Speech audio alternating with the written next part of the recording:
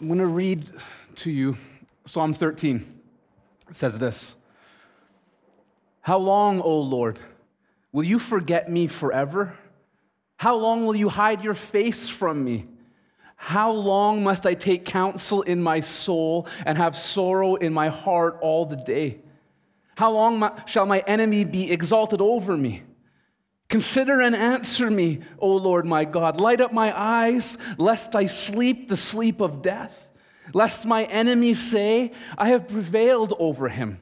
Lest my foes rejoice because I am shaken. But I have trusted in your steadfast love. My heart shall rejoice in your salvation.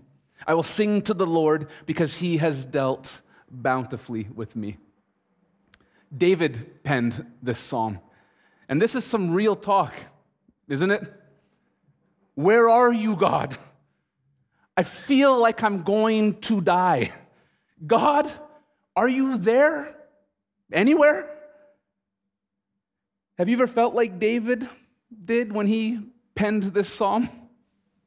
If you followed Jesus for any amount of time, if you're honest, you can relate to the words in Psalm 13 at one point or another in your life. Maybe some of you can relate to this psalm in a very real way right now. As Christians, why do we go through seasons where we don't feel the agape love of God in our life as much as we would like to? Now, we laid a foundation for understanding what agape love in part 1 of this series a few weeks back, if you were with us then. We saw that love is both a noun and a verb, right? Love is a thing that you can have, is an action that you can perform, and you need to have the substance of love before you can demonstrate the action of it. We also saw that there are different kinds of love. There's family love and friendship love and romantic love. But over and above all of these kinds of love, the greatest love is agape love. Agape love does not require anything in the object of their love for it to be demonstrated. Agape love doesn't need for you to be good or nice or pay back or do anything or bring anything to the table. Agape love makes a decision in the will to say, I'm going to bless you and do what's good for you and right for you, no matter what it costs me, no matter what you bring to the table, because this is good for you. It's the best kind of love. We also saw from our brother John in 1 John chapter 4, this one particular phrase that was so nice that he penned it twice. Do you remember what it was? God is love. God is the substance of agape love. And we looked at the eternal timeline to see how God demonstrated his love in eternity past, in the Trinity, as he loved himself, the Father loving the Son and the Spirit loving the Father and the Son pouring out eternal, infinite agape love on the Father and the Spirit. They enjoyed that forever in eternity past. That we saw God's love being poured out in creation. When God made the universe, he didn't make it to scratch an itch on his back. God didn't need anything. That's one of the perks of being God. Fully self-sufficient, fully content, fully perfect in himself. And yet he made the universe and mankind as the pinnacle of his creation. Why? For him? No. We learned because it's for us. That God wanted to create a universe and make us in it so that he could demonstrate and pour out his agape love on you and me. And we didn't spend the rest of our lives just thanking him and worshiping and praising him for it, right? What did we all do? Every single one of us, starting back in the garden, we rejected him. And so I don't want that amazing, abounding, steadfast agape love. I want to try to find life and purpose and meaning outside of you. And so we either eat from the tree he says not to, or we do anything else that God says not to, and we reject him. And we cut ourselves off from him, the source of life and the source of love. We see God's love in salvation, where God so loved the world that he gave his one and only begotten Son. That though if we were left in the current state that we found ourselves in our sinfulness, if we died in that state, we'd be separated from God forever. But God says, I agape you so much that I'm not going to let that happen, not on my watch. And so the Son came down, the eternal Son of God, and took on flesh and walked amongst us. He lived the perfect life that all of us should have lived and none of us did. And then, though he didn't deserve to die, he gave himself up on the cross, where he exchanged himself in the place of sinners for all time. He died for us, paying for our sins when he didn't have a single sin to his own name. And he was buried, and then he rose again on the third day, conquering death. Why did he do that? So that the things that separate you and me from God, that would separate us in this life and forever, could be removed. so that we could come into a relationship with God and again enjoy the agape love that we were destined for. We saw that this love is experienced in part now, but we're waiting for a future glory when everything's going to be remade, everything's going to be new, and everything that hinders people from experiencing agape love, everything, sin and temptation and brokenness and fallenness, is going to be removed and done with forever. And we're all going to enjoy the love that the Trinity has enjoyed in himself. We're going to enjoy that love forever and ever and ever and ever. We saw that in part 1. That's agape love. Let's keep building on our understanding of what agape love is and how it works. And I'm going to get you to write this down. This is the first fill-in on your outline. Every Christian has the agape love of God in them. Every Christian has the agape love of God in them. The moment a person becomes a Christian, God comes to live inside them. The moment that you recognize the weight of your sin, the moment that you recognize your hopelessness to do anything about it, the moment that you see with the eyes of your heart Christ on the cross paying for your sin and his empty tomb after he rose from the dead, and you realize he did that for you, and the moment that you repent and you trust in Christ for the first time, the moment that you believe in Christ for the first time, the very moment God comes to live inside of you. He doesn't just give you a get-out-of-hell-free card and say, hey, good luck with living the rest of your life. I'm going to be a father figure for you from a distance. No, he comes to make his dwelling inside you. We don't just understand who God is from a distance. After we become a Christian, we experience God's presence in us. We don't just talk about God like he's somewhere out there. We talk about him like he's in here. Jesus said these words to his disciples in the upper room on the night that he was betrayed. In John chapter 14, verses 15 to 21, Jesus said, if you love me, keep my commands. And I will ask the Father, and he will give you another advocate to help you and be with you forever, the Spirit of truth. The world cannot accept him because it neither sees him nor knows him, but you know him, for he lives with you and will be in you. I will not leave you as orphans. I will come to you. Before long, the world will not see me anymore, but you will see me. Because I live, you also will live. And on that day, you will realize that I am in my Father, and you are in me. And Jesus says, I am in you. Whoever has my commands and keeps them is the one who loves me. The one who loves me will be loved by my Father, and I too will love them and show myself to them. The Apostle Paul says the same thing in his letters to the Romans and the Corinthians. Romans chapter 8, verse 9, Paul says, you, speaking to the Christians, you, however, are not in the realm of the flesh, but in the realm of the Spirit, if indeed the Spirit of God lives in you. And if anyone does not have the Spirit of Christ, they do not belong to Christ. And to the Colossian Christians, Paul wrote, to them God has chosen to make known among the Gentiles the glorious riches of this mystery, which is Christ in you, the hope of glory. The only God, the God who is agape love, lives inside each and every one of his people, no exception. Now write this down, your second fill-in. Christians will never have the agape love of God taken from them. Christians will never have the agape love of God taken from them. Once you have God in you, you will never not have him. This is because you didn't do anything to earn his love in you. Therefore, there's nothing you can do to forfeit his love after it's come into your life. You've had a bad day. You've had a bad month. You've made a terrible mistake in your life. You might be tempted to think that God has abandoned you. You might feel like he's gone, but he's not. He's still right there in you. He hasn't left. Now, this hasn't always been this way for God's people. There were times in the Old Testament when God would take his Spirit from those he had given it to. Saul was the very first king of Israel, and he'd been given the Spirit of God. And then there came a time when he disobeyed a direct command of God. And the consequences of that choice are recorded for us in 1 Samuel chapter 16, verse 14. It says this, now the Spirit of the Lord departed from Saul, and a harmful spirit from the Lord tormented him. Saul had the Spirit of God, and then he didn't. King David, who was the next king of Israel after Saul, knew that the Spirit could be taken from people in those days.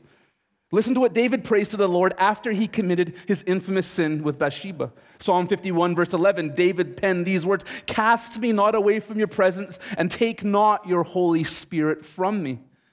David knew the Spirit could depart, and that's why he prayed that it wouldn't. But then we get to the time of the New Testament, and everything is better in the New, especially concerning God's presence in his people. Now, when we get God's presence in our lives, we never have it taken away from us. Look again at the passage in John 14 that's on your outline, in it that Jesus says, "And I will ask the Father, and he will give you another advocate to help you and be with you some of the time." No, read the scripture. He says, he will be with you forever, the Spirit of truth. When we get the Holy Spirit, now we get him forever. Listen also to what Jesus says to his disciples when he gave them the Great Commission. Matthew 28:18 says, "And Jesus came and said to them, 'All authority in heaven and on earth has been given to me. Go therefore and make disciples of all nations, baptizing them in the name of the Father and of the Son and the Holy Spirit, teaching them to observe all that I've commanded you. And behold,'" guys, this is important. You're not going to be doing this in your own strength and your own power. "Behold, I am with you always until the end of the age." I'm with you always. What a great promise. Once Jesus is with you, he will never leave you. He's not there only if you feel like he's there. He's not there only if you're on your best behavior. Jesus says, "I am with you always," period. Paul states the same thing in his epistle to the Ephesians. Ephesians chapter 1, verses 13 to 14, he says, "In him, Christ, you also, when you heard the word of truth, the gospel of your salvation, and believed in him, were sealed with the promised Holy Spirit, who is the guarantee of our inheritance until we acquire possession of it to the praise of his glory." You have been sealed with the Holy Spirit, like a king's signet ring, impressed in wax to seal a scroll, and no one can open that scroll unless they have the approval to do so. Christian, God has sealed you with himself. He's the only one who could unseal himself from you, and he has already promised to never do that. God doesn't have buyer's remorse. He didn't purchase you at Calvary, come in and move into you when you believed in him, and then changed his mind sometime after that and leave. God isn't a retired part-time tenant living in a room in your house. He doesn't live in you only during the sunny times and fly down south for the winter when your life goes through cold seasons. When Christ comes into a Christian, he is there to stay for good, and he never leaves. Write this down. Christians will be changed by the agape love of God that's in them. Christians will be changed by the agape love of God that is in them. Do you know that it's actually impossible for your life not to change after you become a Christian? This makes total sense when you understand the before and after of the Christian life. You see the before and after in magazines and online sometimes, right? This is what your life looks like before you buy our amazing product, and then 7 weeks later, this is what you look like, right? Pay now, buy now, limited time offer. There's a before and after in the Christian life. Before Christ, we don't have the Spirit of God in us. Before Christ, we don't have agape love dwelling inside us. Before Christ, we're starving for love, and we're looking for it in all the wrong places and in all the wrong ways. And we're not any better for doing it. Hopeless, broken, hungry, and thirsty. Not satisfied in ourselves, so how could we even be free to love other people the way that we should? That's before Christ, but then Christ comes into your life and he floods your life. Jesus says in John chapter 4 that out of your heart will flow rivers of living water. He says the believer will have this gushing flow of the Spirit of the eternal God who is agape love in you and producing life from within you. Finally, when Christ is in you, you have all your spiritual thirst satisfied and quenched. You're not hungry anymore spiritually. You have love. You're made for it, and now it's met in Christ. Now that you have love in you, you don't need to be looking for it in all the wrong places and in all the wrong ways. You can just walk and be satisfied in him. That frees you up now to love people freely. You can love people with no strings attached because you don't need anything from them, right?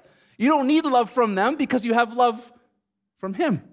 Full and perfect rivers of living water flowing out of you.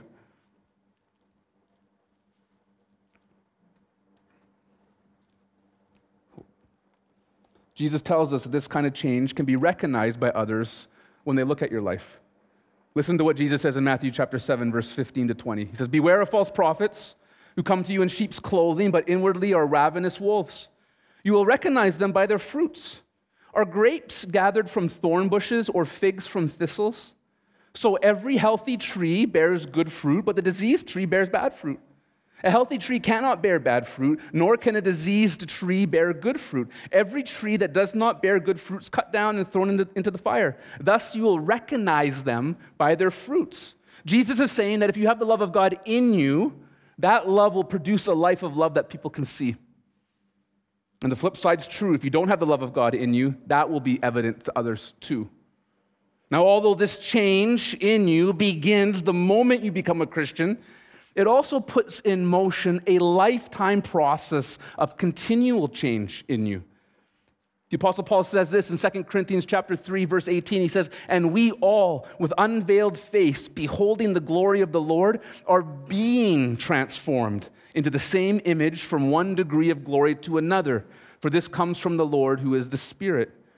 We are being changed progressively from one degree of glory to another. Bit by bit, we're being changed and becoming more and more like Jesus. And this change takes place over the rest of our lives for however long we have on this earth.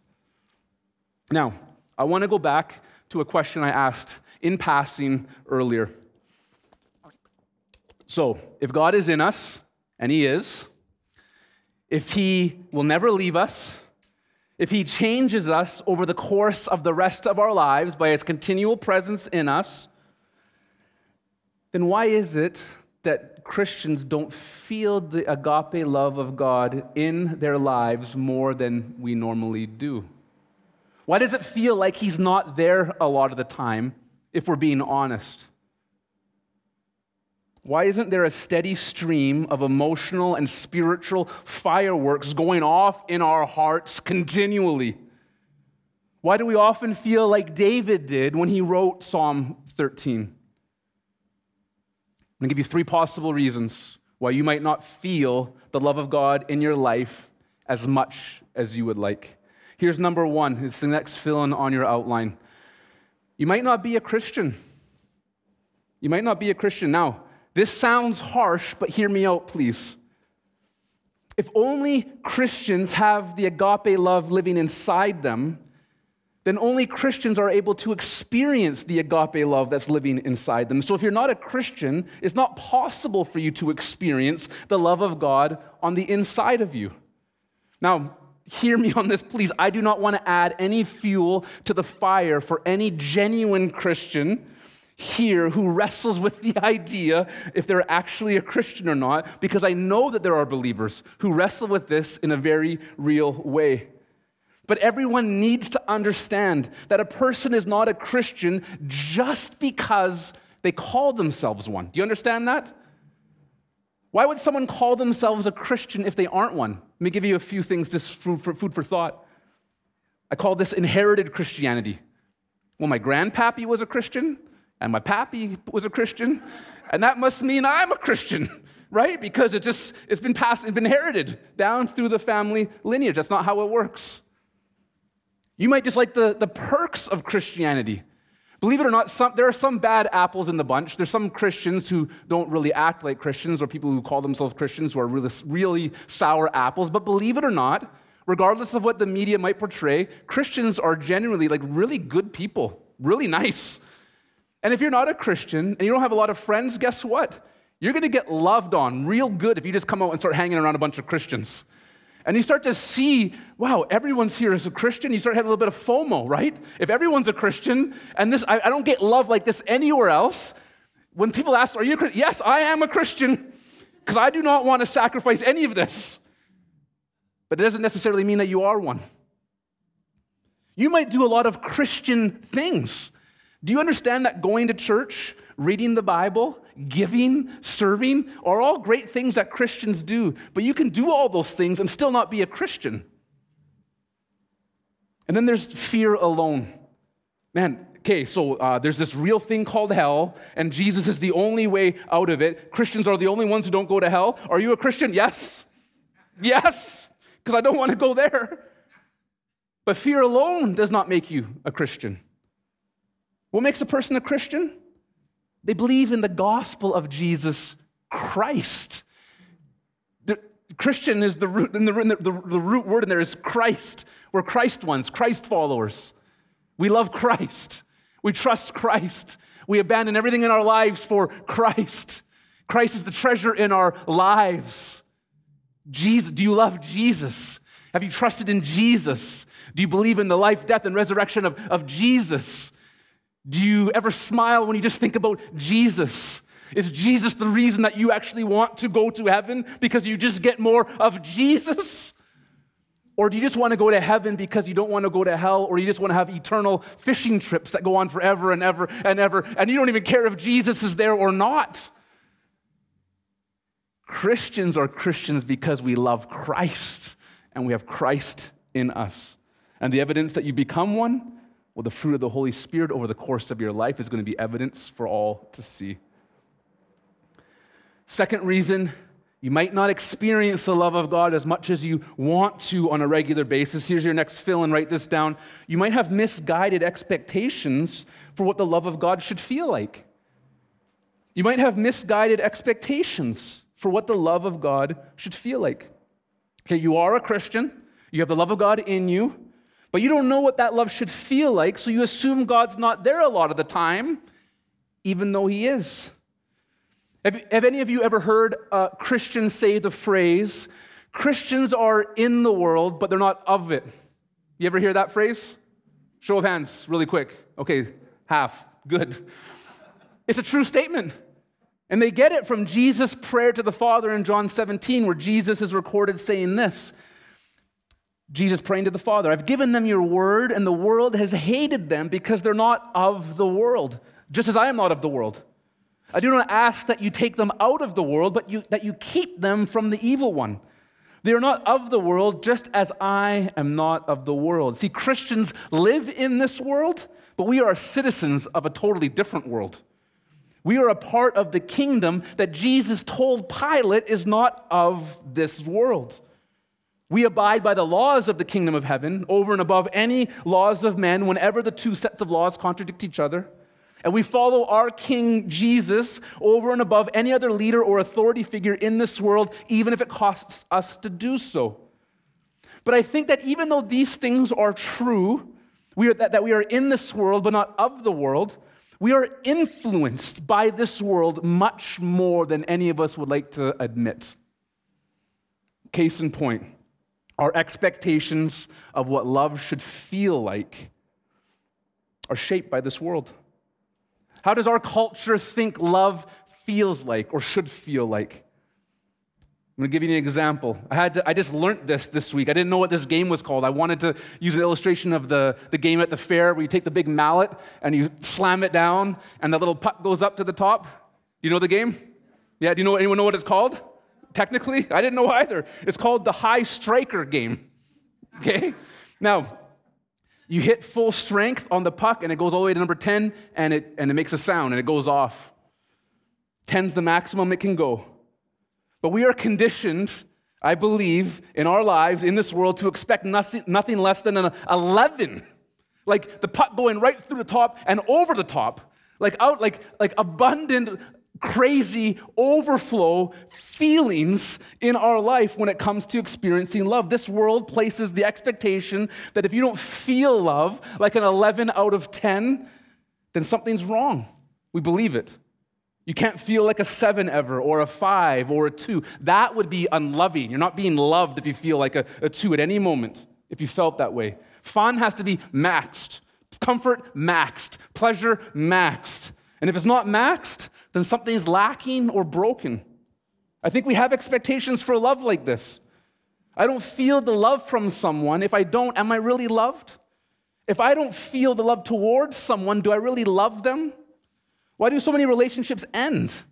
Is it not because the feeling of love has diminished or gone away altogether?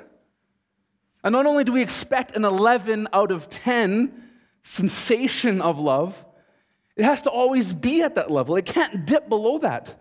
We can't have moments or days or seasons where we don't feel like an 11 out of 10 on the love feeling scale. Social media has shaped this expectation in us with the constant jumping from video to video and meme to meme that so many of us have been conditioned to do. Do you know what the average attention span is today? It's actually dropped thanks to the impact that social media has had upon us. Our average attention span is down from 12 seconds to 8 seconds, which is 1 second less than a goldfish, believe it or not. We have an insatiable need to be stimulated. There can't be any lull. But what if there's a lull in the way we experience God's love in us? Does it mean it's not there?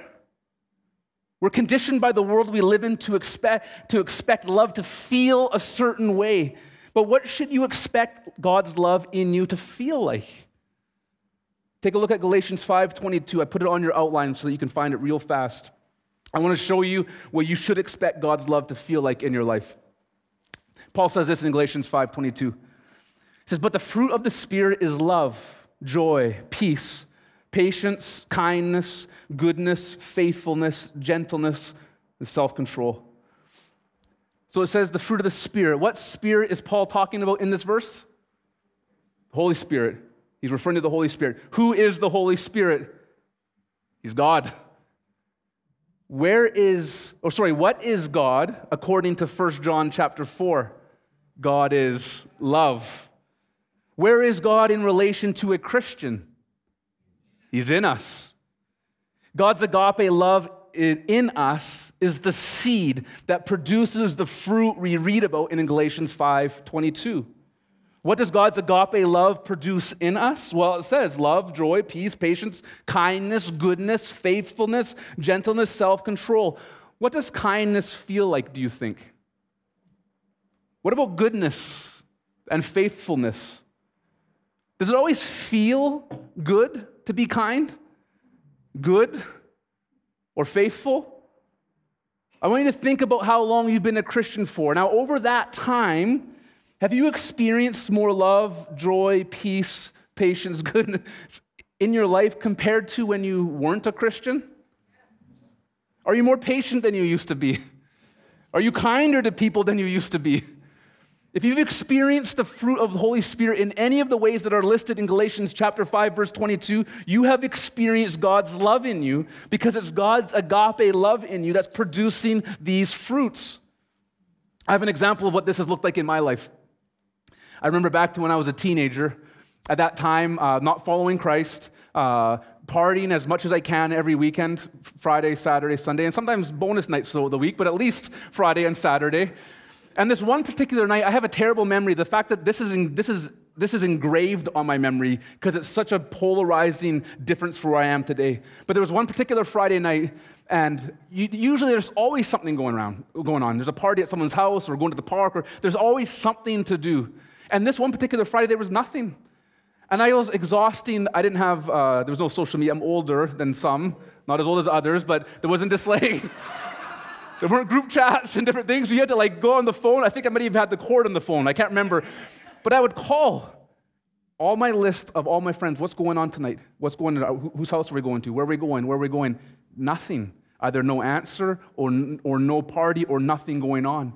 That one particular Friday night where I didn't go out, I didn't hang out with anyone, I experienced an aching loneliness in the depths of my heart that is really hard to put into words. Aching to be with someone, longing to be around other people. Now, it's been over 20 years since I've been following Jesus. And you want to know what? I've never had that experience since. I've had his peace. Now, this doesn't mean that you can't experience loneliness as a Christian. This is just a part of my testimony. But that's God's love. And that's something that I can take for granted. I can forget what it used to be like when I wasn't walking with him. And I got to remember what it's like actually walking with him. This is God's love, and it's not a bunch always of emotional fireworks in my heart. Now, this is one way that you can look at God's love in you, how it might feel in you. There's another way we can experience God's love in us that doesn't line up with the misguided expectations that our world tries to cram around us.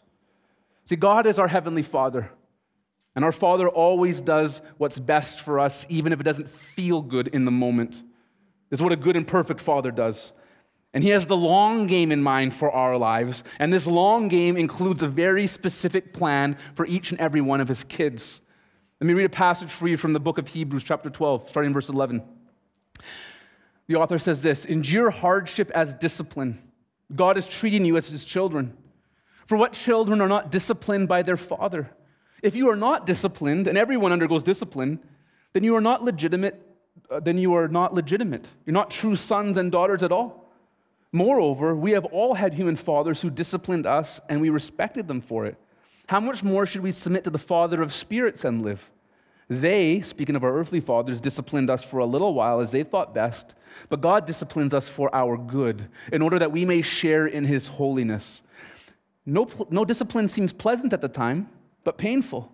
Later on, however, it produces a harvest of righteousness and peace for those who have been trained by it." The author of Hebrews states that God disciplines His kids. Now, when you hear that God disciplines us, please don't think abuse or punishment. Think training. Athletes must lead very disciplined lives if they're ever going to be Olympians one day. And God is disciplining us, training us, because He hates us? No, because He loves us. Now, what's He disciplining us to become? Well, Romans 8:29 tells us He's training us to become more and more like Jesus. Romans 8:29 says, "For those whom He foreknew, He also predestined to be conformed to the image of His Son." To become more like Jesus is the best possible outcome for any of our lives. It's better than money, it's better than health, it's better than relationships, it's better than anything. It's what we should want for ourselves. To think like Jesus, to love like Jesus, to obey the Father like Jesus. It's what our Heavenly Father wants for us, even if we don't want it for ourselves at times. And you know why He wants it for us? Because He loves us perfectly. Does discipline feel good always? No, actually, it rarely ever feels good. But we're so not like Jesus that there are a lot of changes that God has to work in us, and those changes are going to be uncomfortable at times. But is it good, even if it doesn't feel good? Yes, especially if it makes us more like Christ. I share this because life for the Christian isn't going to feel comfortable a lot of the times. And when those times come, I want you to know that it doesn't mean you're not experiencing God's love.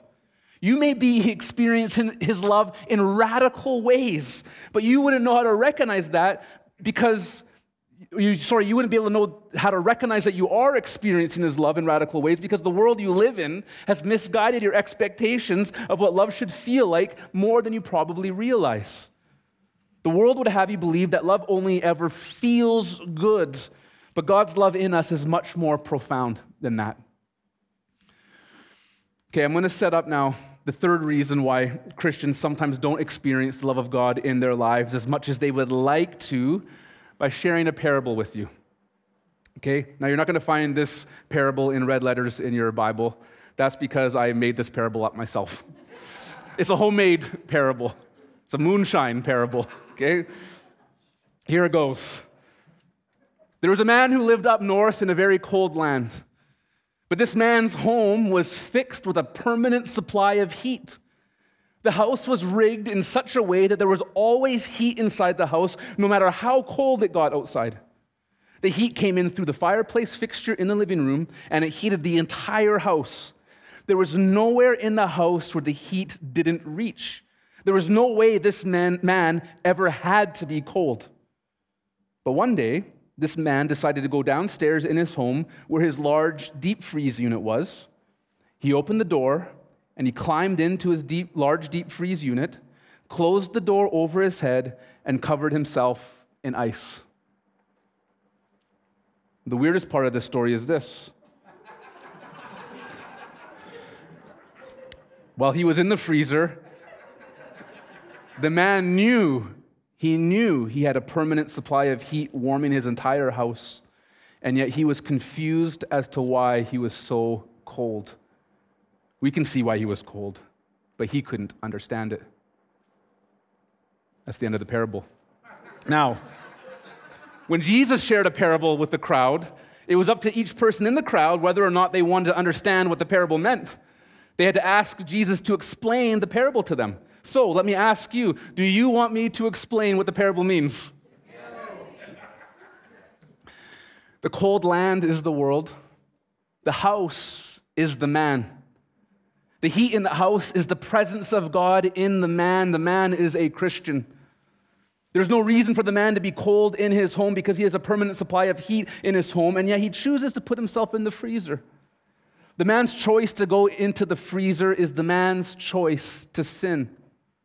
And as long as he chooses to stay in the freezer, it keeps him from experiencing the warmth of God's agape love that is in his life. This brings us now to the third reason you may not be experiencing the agape love in your life as much as you would like to. Write this down. You might have sin in your life that hasn't been dealt with. You might have sin in your life that hasn't been dealt with.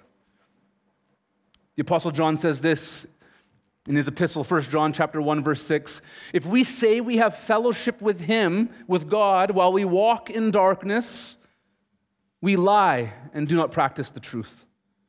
If a Christian walks in darkness, they cannot have fellowship with God at the same time. A Christian cannot live in open rebellion to God and expect to feel his sweet presence in their life at the same time. I'm not saying that a Christian won't ever sin. Far be it from me.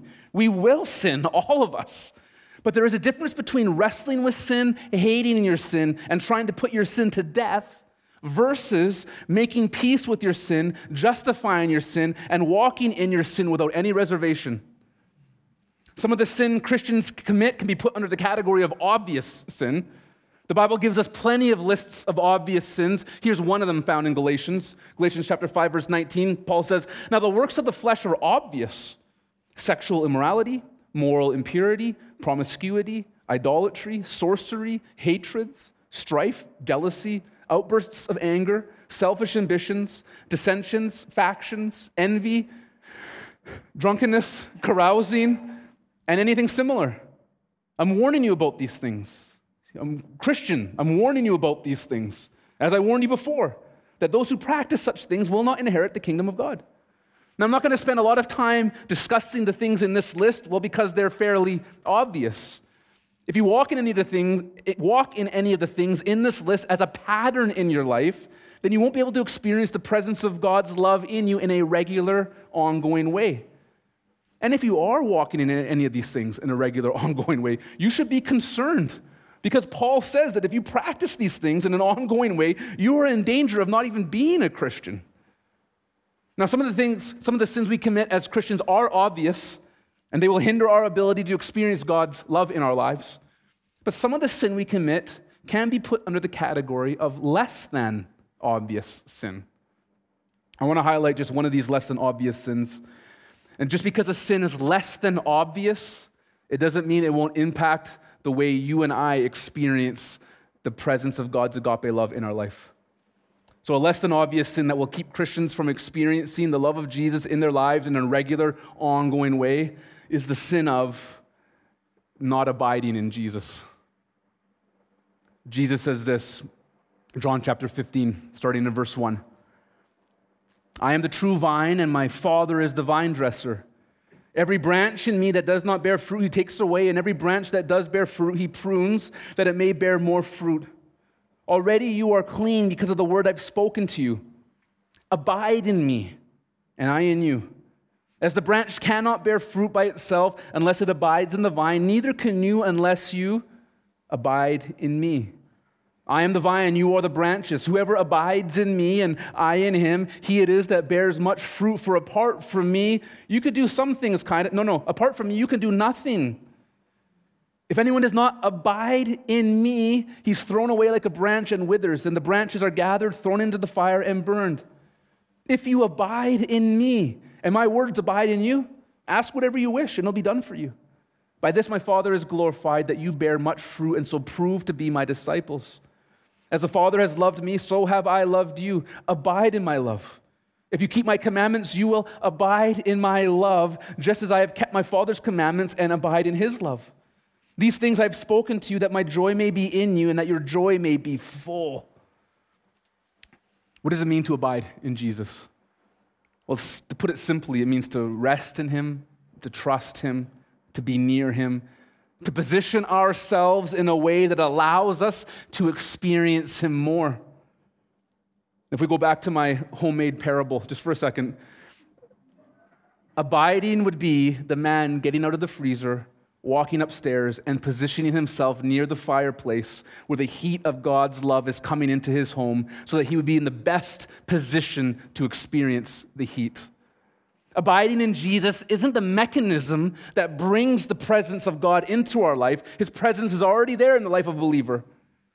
Abiding in Jesus puts us in the best position where we can experience his love in us. How does a Christian abide in Jesus? Well, this is the role that spiritual disciplines play in the life of a believer. Spiritual disciplines like studying your Bible, praying, fasting, giving, serving, and there's more.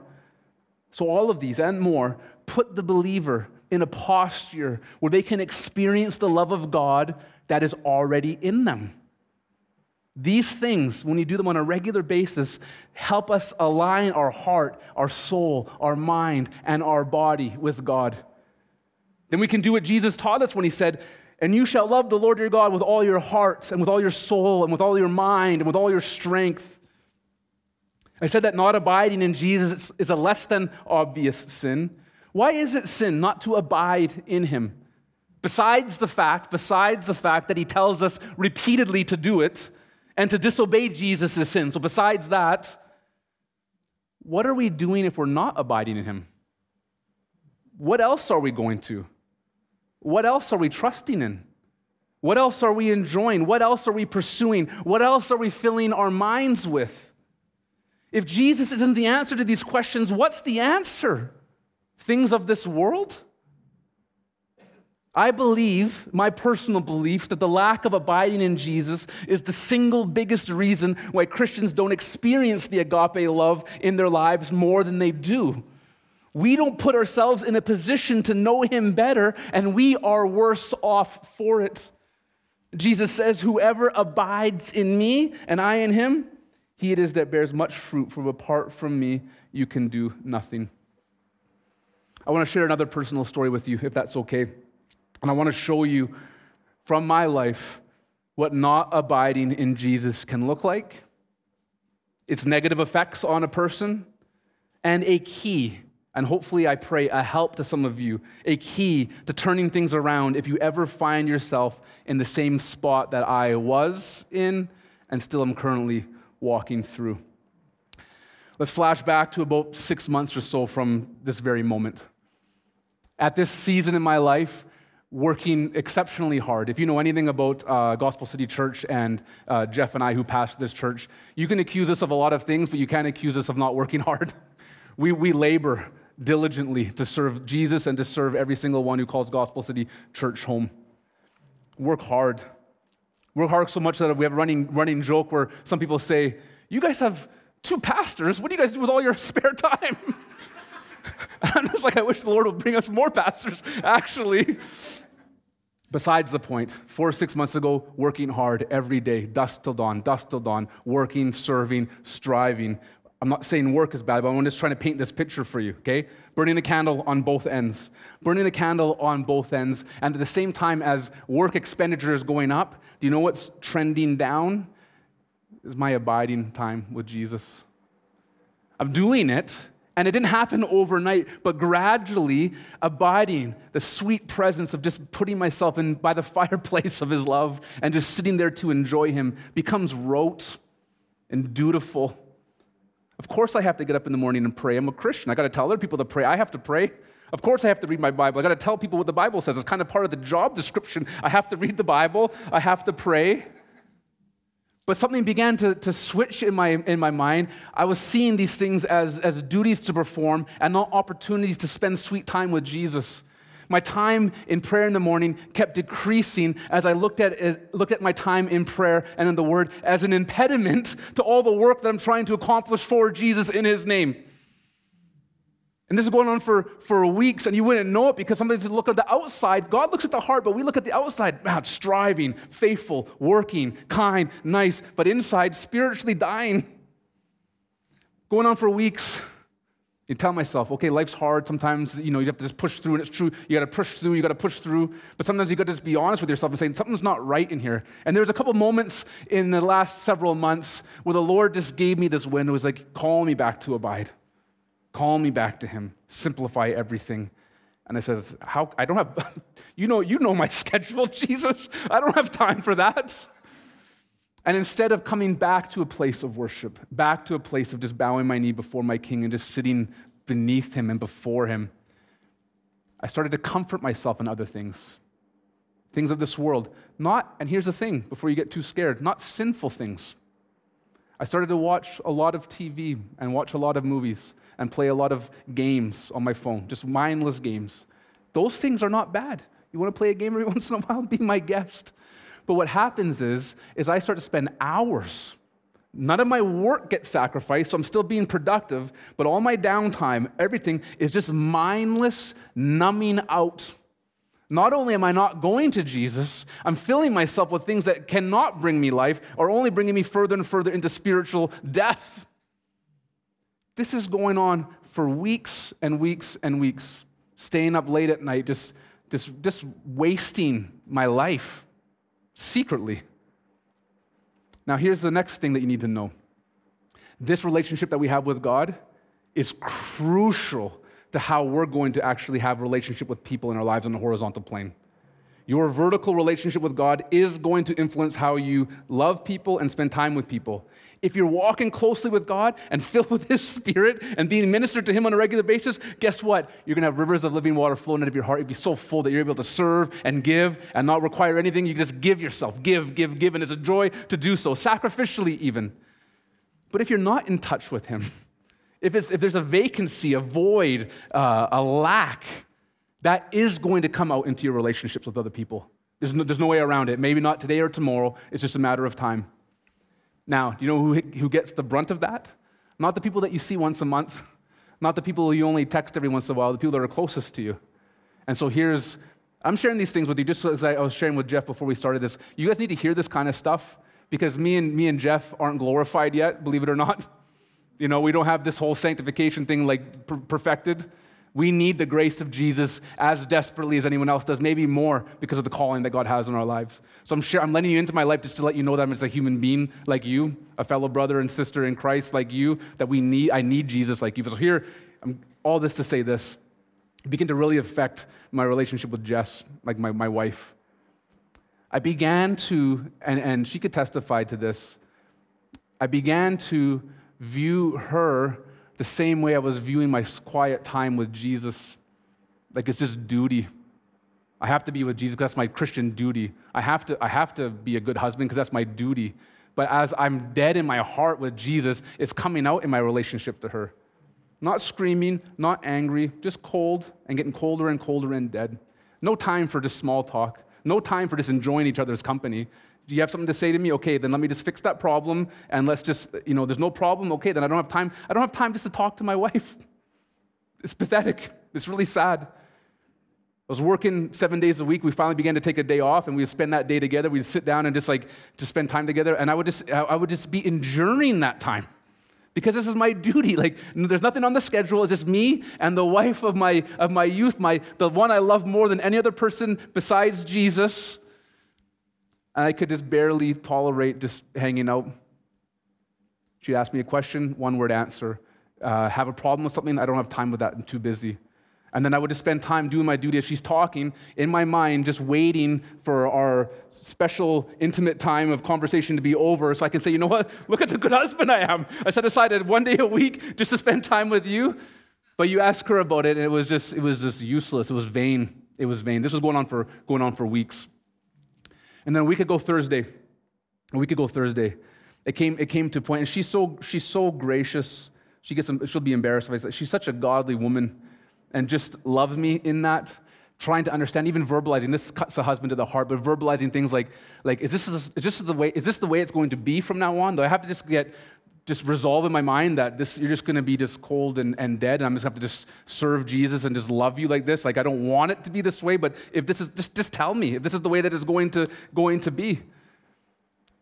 And most of the times when she asked hard things like that, I would just be silent for sometimes seconds or minutes. It got to the point where a week ago Thursday, it was we've been I'll say talking for hours.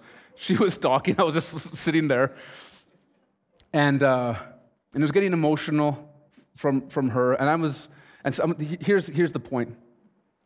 Several hours in, it's not going good. And I just feel like I needed to confess. Wasn't even doing this. Confess what's going on in my heart. And I said to her, I don't feel anything in my heart, and I don't care. But get this, sucky things to say. And again, if I didn't say it, it didn't mean it wasn't true. All I said was what was true in my heart.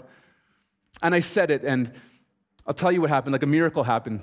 Like, milliseconds after I confessed that to her, confession of my sin to her. Are you familiar with the story of Elijah when he prayed and it didn't rain for 3 years, 3.5 years, no rain, and then one day he just prayed and the rain was going to come. And Elijah sent his servant to go to look into the distance and say, what do you see? He says, nothing. And he went back and forth 7 times. And then the 7th time, the servant said, I see a tiny little cloud coming. And Elijah says, okay, everyone run. Because the storm has come, the rains are coming, and if you don't run, you're going to get swept up by them. This is what happened to me as I confessed my sin to my wife. And again, I hope I painted this picture for you, like just dead inside, no feeling. Milliseconds later, I said to her a lot, I think I did, I felt it anyway, I said, here it comes. That little cloud, I said, that little cloud, here it comes. Milliseconds after I confessed my sin to her, God just broke something in my heart. And I just began to weep. I just began to weep and feel for the first time in weeks, if not months. Weep, just a sweet weep. Like there's snot. There's like, it's just really like, it's not a beautiful sight, but it's beautiful in your spirit. And he's freeing me. And it was such a tender moment. She leaned over, we always lie on our bed, and when we talk, and she just leaned over and she was crying by this time too, and we're just in sweet tears now, the better kind of, and she just put her hand, and she just leans into me, and she's just holding me. As I'm just broken before Jesus and broken before her, just confessing how terrible of a husband I am. And Jesus begins just the healing process. It's a week ago Thursday. Our relationship has been night and day since. I'm still working on the Jesus, like my abiding. I'm being honest with you. I'm still in work in progress there, but it's better than it has been for weeks and months. And so I want to bring an application and wrap this message up. Here's why I share this with you. If you're doing great with Jesus right now, praise him. If you're not resonating with what I'm sharing with you right now and you're like, no, like life is 11 out of 10 right now with Jesus, praise him. Thank him for that. Ask him to guard you against complacency because we're all sheep are prone to stray and prone to wander. Enjoy it. And I don't want to be a doomsdayer. Hey, just wait for the crap to hit the fan. It's coming. I don't want to be that person. Maximize the joy in Jesus as much as possible, Lord willing, until he raptures us home. But pray you don't. Pray you don't. If you're not doing so great in him right now, if I was going to preach this message 6 months ago, I'd be giving you different advice. Do you know how you have to go through some things on your own before you can give more gracious advice? Don't jump to making promises that you can't keep with God. Okay, God, starting tomorrow, I'm reading my Bible for an hour. I'm going to pray for an hour. I'm giving all my money to the poor. And now we're going to be right back to square one where we started. Don't write checks with your mouth that you can't cash, okay, with Jesus. Don't do that. But do this. Do what I did with Jess. Do this with Jesus. Confess to him what's in your heart.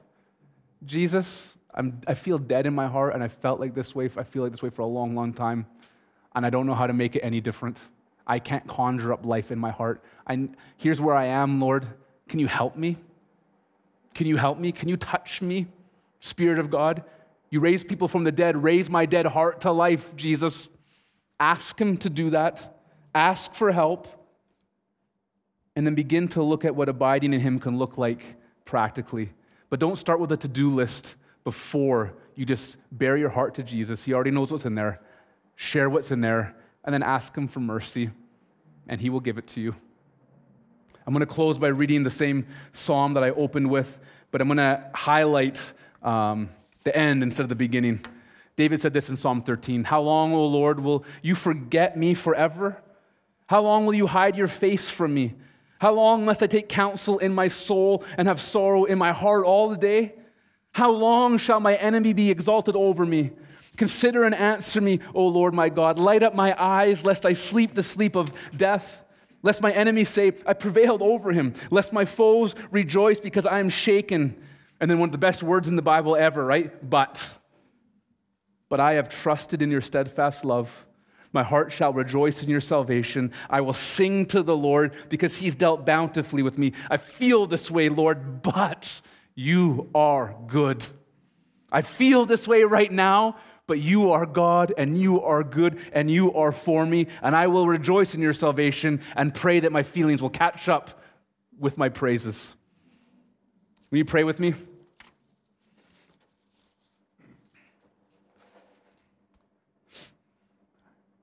Lord, we're going to spend some time singing songs and true things to you. And I just, this is the cry of my heart, Lord. I just want you to do exactly what you want to do in every single one of our hearts that are here right now. You know what you want to do in us. You are our Heavenly Father. You're perfect wisdom and perfect love and perfect grace. I have no idea the things that you have in store for us. I just know that they're really good, that they're perfectly good.